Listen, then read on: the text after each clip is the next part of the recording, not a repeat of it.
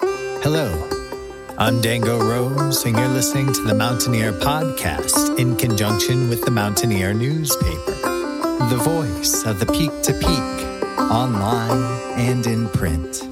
Brought to you by Mountain Vale Media. Now, listen in for the show.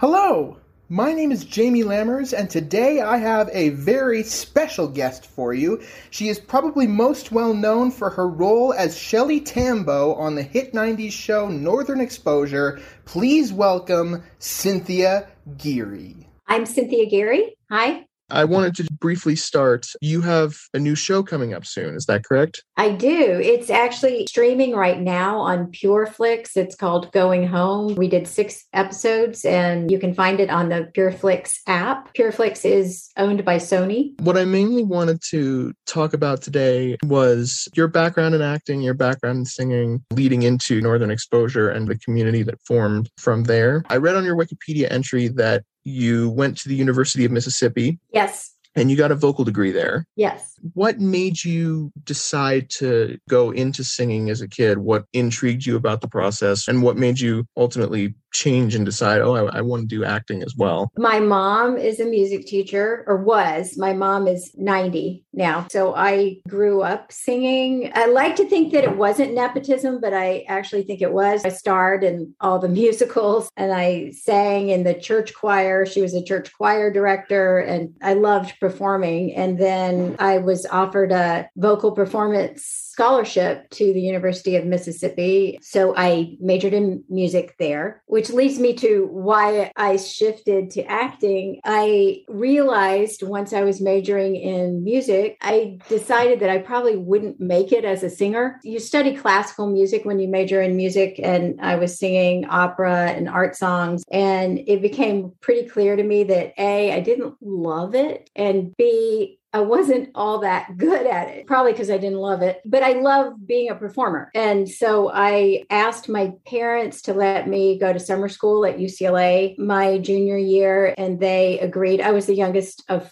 4 kids. So by that time, they were kind of like, oh, okay, you could do that. And I went to summer school at UCLA with the idea that I was going to start studying acting. And I found a pretty great acting coach and was studying acting. And by the end of the summer, I called my parents and said, I can't come home. You'll kill my soul. I'm going to be an actor. And to my parents' credit, they said, okay, but you got to get your degree and you're going to have to support yourself. And I said, okay. And the rest is history. I mean, clearly you had an affinity for acting early on as well with musicals and stuff. I did. And you didn't ask this question, but we'll probably get there. I was really fortunate in LA to have kind of the Hollywood story. I was studying hard. I mean, that was one thing. I spent every penny I made waiting tables and stuff on acting classes, but I was waiting tables at this kind of high-end Mexican restaurant. And I happened to have a couple come in. And one of the things at this restaurant is we had to open the wine with this special wine opener that's a 2-pronged opener. And you had to hold the wine in your left hand and pull the cork out with your right hand. And you couldn't put the bottle on the table. You were supposed to hold it in front of the table. And I could not do it. It was just impossible for me I was too uncoordinated to do it. So I ran back into the kitchen and got one of my friends who's been a leading casting director for the last 30 years. But at the time we were both waiting tables. And I asked him to go to my table and open the wine for me because he could do it. Mm-hmm. And so he did. And I stood next to him kind of chatting with this couple. And I found out it was her birthday. And so I sent her free flan, which we did for anybody. But anyway, she thought that was great. And at the end of the dinner, she asked me if I was an actress, because everybody who's a waiter in LA is an actor. And I said yes. And she said, well, here's my card. Why don't you call me and come into my office and bring all your tape? And I was like, great. So then I looked her up and realized she was with a prominent management company and they handled big stars. And her husband was a producer with another prominent company. And so I was like, okay, wow, this is awesome. I got to get my tape. I had done some commercials, and the only dramatic acting tape I had was I was on this show. It was a quote unquote reality show called Divorce Court. Just so you guys know, sorry, none of this stuff is real. I mean, maybe some of it, but it's scripted. All these things that you think, I don't know, maybe The Bachelor is real, but a lot of it is scripted. So I had played this character that oddly enough was a younger woman married to this older man who is like a scientist or something. And we were on divorce court. And so I went into her office, gave her the tape, and she watched it. And she was like, okay, we're going to burn this, but I'm going to sign you because I like you and I think you have something special. So she did, and she got me with an agent, and I booked Northern Exposure about 3 months later. Amazing. And then I was moved to the Pacific Northwest. So I wasn't in Hollywood long enough to really be a part of Hollywood. Aside from Divorce Court, wasn't Northern Exposure like your first show? It was, yeah. I really hadn't done much. I mean, like I said, I had done commercials, and I had done this pilot that didn't get picked up for BBC for kind of a kids sci-fi space show where they actually flew us to London to shoot at Pinewood Studios, which was super cool. It didn't go anywhere, but that was it. So Northern Exposure was definitely my first real serious series acting role as far as, go to work every day. And it was great because I got to go to work with John Cullum, the Tony winning, amazing, most generous, kind, lovely man in the world. And I just learned so much from everybody around me. And a lot of us were new. I mean, hadn't done a lot of series. I don't think Darren and John Corbett, and correct me if I'm wrong, but I don't think they had done a lot of series work either, but it was an amazing experience. You'd done a few movies before then too, though, right? Or was Northern Exposure kind of like the thing? It was definitely the thing. I mean, maybe like little one-liners in a couple of things. I got to do a pilot with Michael Landon, Little Joe from Bonanza, which was really cool, but a tiny part. But yeah, Northern Exposure was definitely my first real consistent job. I think where I kind of wanted to lead this into like the peak to peak sensibilities and all that, because we're so used to small towns in the area of peak to peak. It's not just Nederland, it's also Central City and Jamestown and Gilpin. And there are these small towns kind of scattered throughout the area that all have these really tight-knit communities. It just so happens that I was centered in Nederland for a lot of it. Nederland sounds amazing. I'd love to visit. Oh yeah, Nederland's great. I love Nederland so much. What was it like for you being able to shoot in Roslyn, Washington, and be able to kind of form a tight-knit community with the cast and possibly with other people outside of that? Well, it was a magical experience. Like I said, I got moved from LA to Bellevue, Washington, where I still live because I loved it and it was so beautiful. We actually shot all the interiors of Northern Exposure in a warehouse in Bellevue, Washington that sits at the end of this lake that I live on. Then we'd go to Roslyn about 3 days an episode to shoot all of our exteriors. And Roslyn is just like it looks on TV. The town of Sicily in Northern Exposure is actually Roslyn, Washington. And it was an old mining town that really had not a lot of business or industry when we came to shoot there because logging and mining had stopped. But the Brick Bar is a real brick bar. That's legit. And it's there and people go there and it's been there forever. And the people in the town were super welcoming. And as far as the cast and the community, so we were all moved from LA or New York. Rob and Janine were in New York at the time and none of us knew anyone. They put us all in these furnished apartments that were in the same building complex the first season. So we did kind of hang out together because we didn't know anybody else. And it was great for us because we did form a sense of community. And I also think at that time in television, I mean, Northern Exposure was so cutting edge in so many ways as far as TV. And our show creators, Josh Brand and John Falsey, were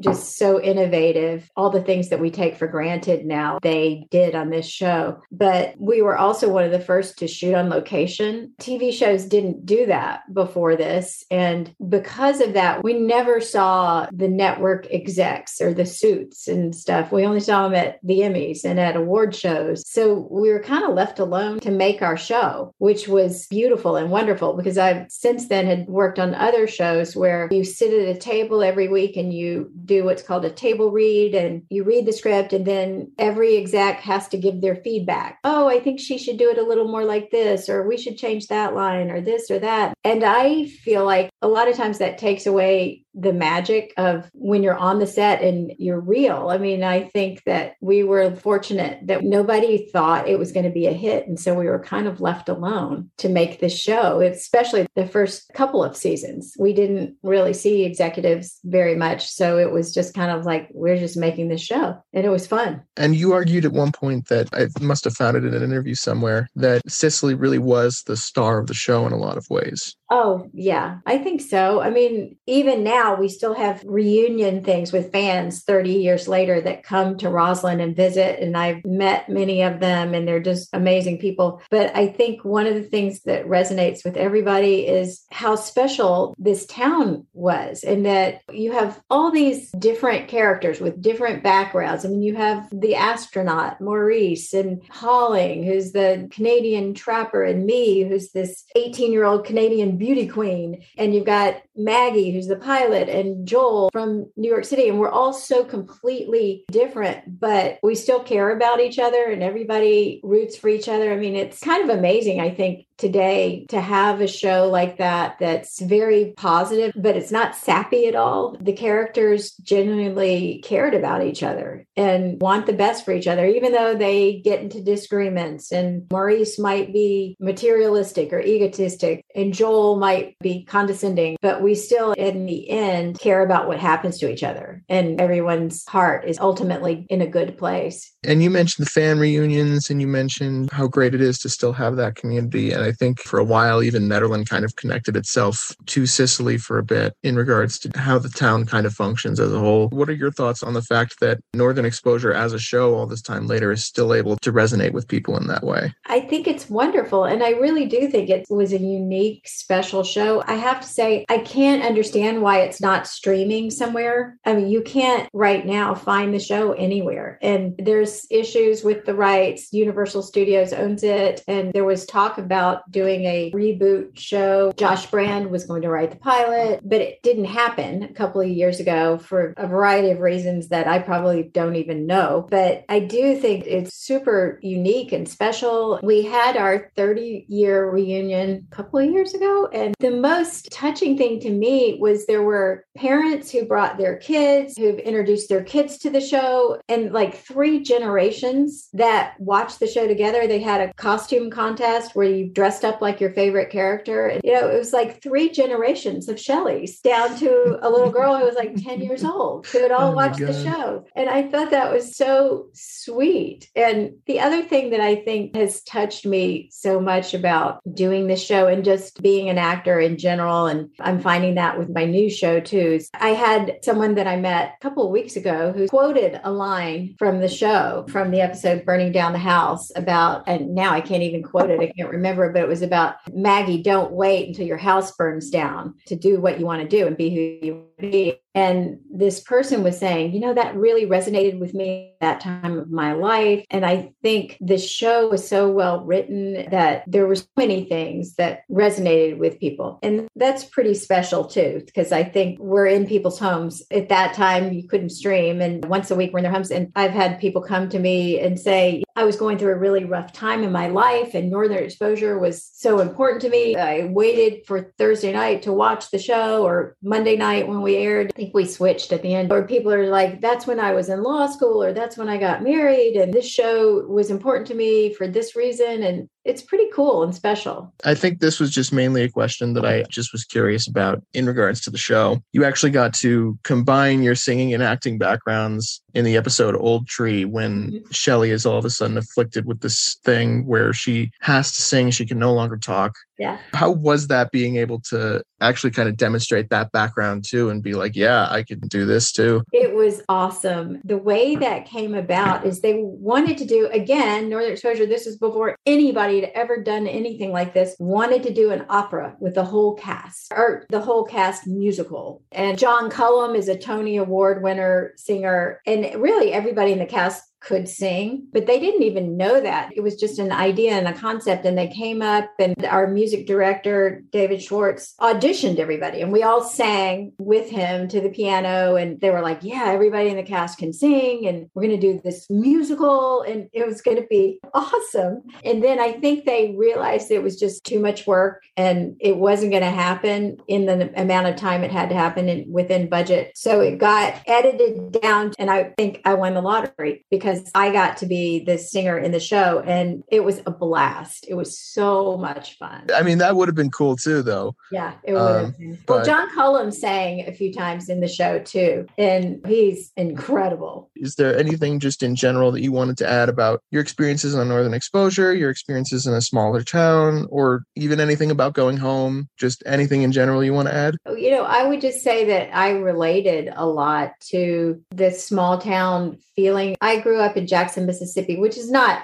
as small as Cicely or Roslyn, but I think I did have the same experience as far as my community that I grew up in. I knew all my friends' parents and grandparents and brothers and sisters, and we all knew each other forever. And you have that history where you go back, and I still do. I'm still really close to my friends that I went to elementary school, high school, college at Ole Miss. You know, I'm looking at, we have a group text that we talk every day still, and there's 8 of us. And the same with my family. I'm the youngest of 4 kids. And I know the beauty of growing up in a town like that is that people stay and generations stay. And so I know my brothers and sisters friends. I know their parents because their parents are my parents' friends, and we know their kids. And now my family spans 4 generations. There's great grandchildren, and my parents are in their 90s, and we go back and celebrate holidays together. My brothers still live in Jackson, Mississippi with their families, and my sister lives in Atlanta. And it's, I think, the most amazing, special feeling to be able to have that network of people that know you so well. And that I think my friends there are more like family. I don't know whether we'd be friends now if we met. We've had totally different lives and everybody's done different things, but because we grew up together, I know they have my back and I love them, and they're more like my sisters than probably the friends that I would meet now as an adult. I just feel like they're my family. And I think that's another thing that I think is similar to Northern Exposure and Cicely, is that you have these people that are so different and from different backgrounds, completely different, but somehow they all have this common thing, and it's being from this small town and caring about it. And it makes them care about each other and accept each other. You know, just thinking off the top of my head, there's just one more really random question that I can't help but ask. Did anybody get to see the intro as it was shot?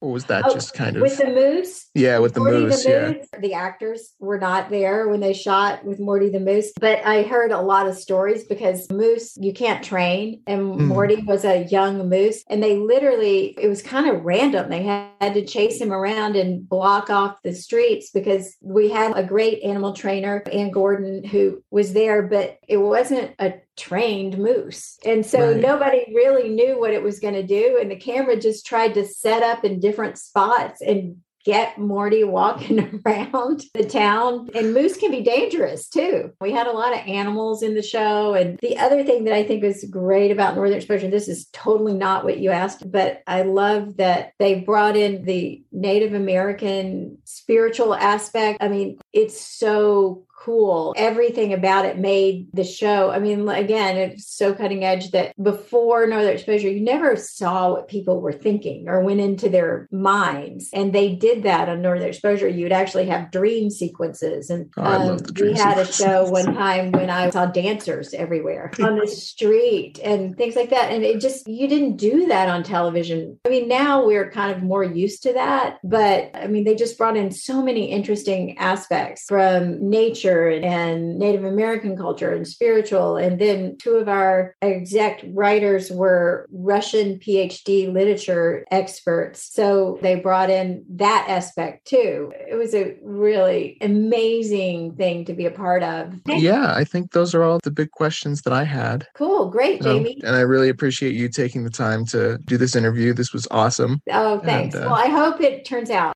Thank you so much, Cynthia, for coming on board and joining us for the podcast. This was an incredible interview. If you want to see her in a brand new show, be sure to check out Going Home, streaming now only on PureFlix.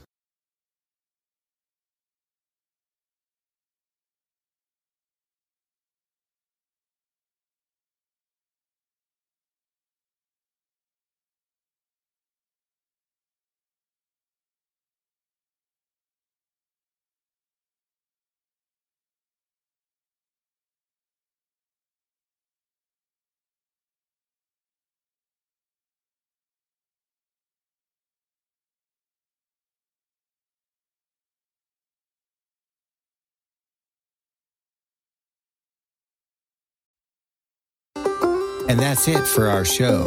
Subscribe online to get access to more news, weekly updates to our community calendar, and a link to our YouTube channel by visiting themountaineer.com. Be sure to use the coupon code PODCAST when subscribing for a 10% discount, only available to our listeners. I'm Dango Rose. Thank you for listening.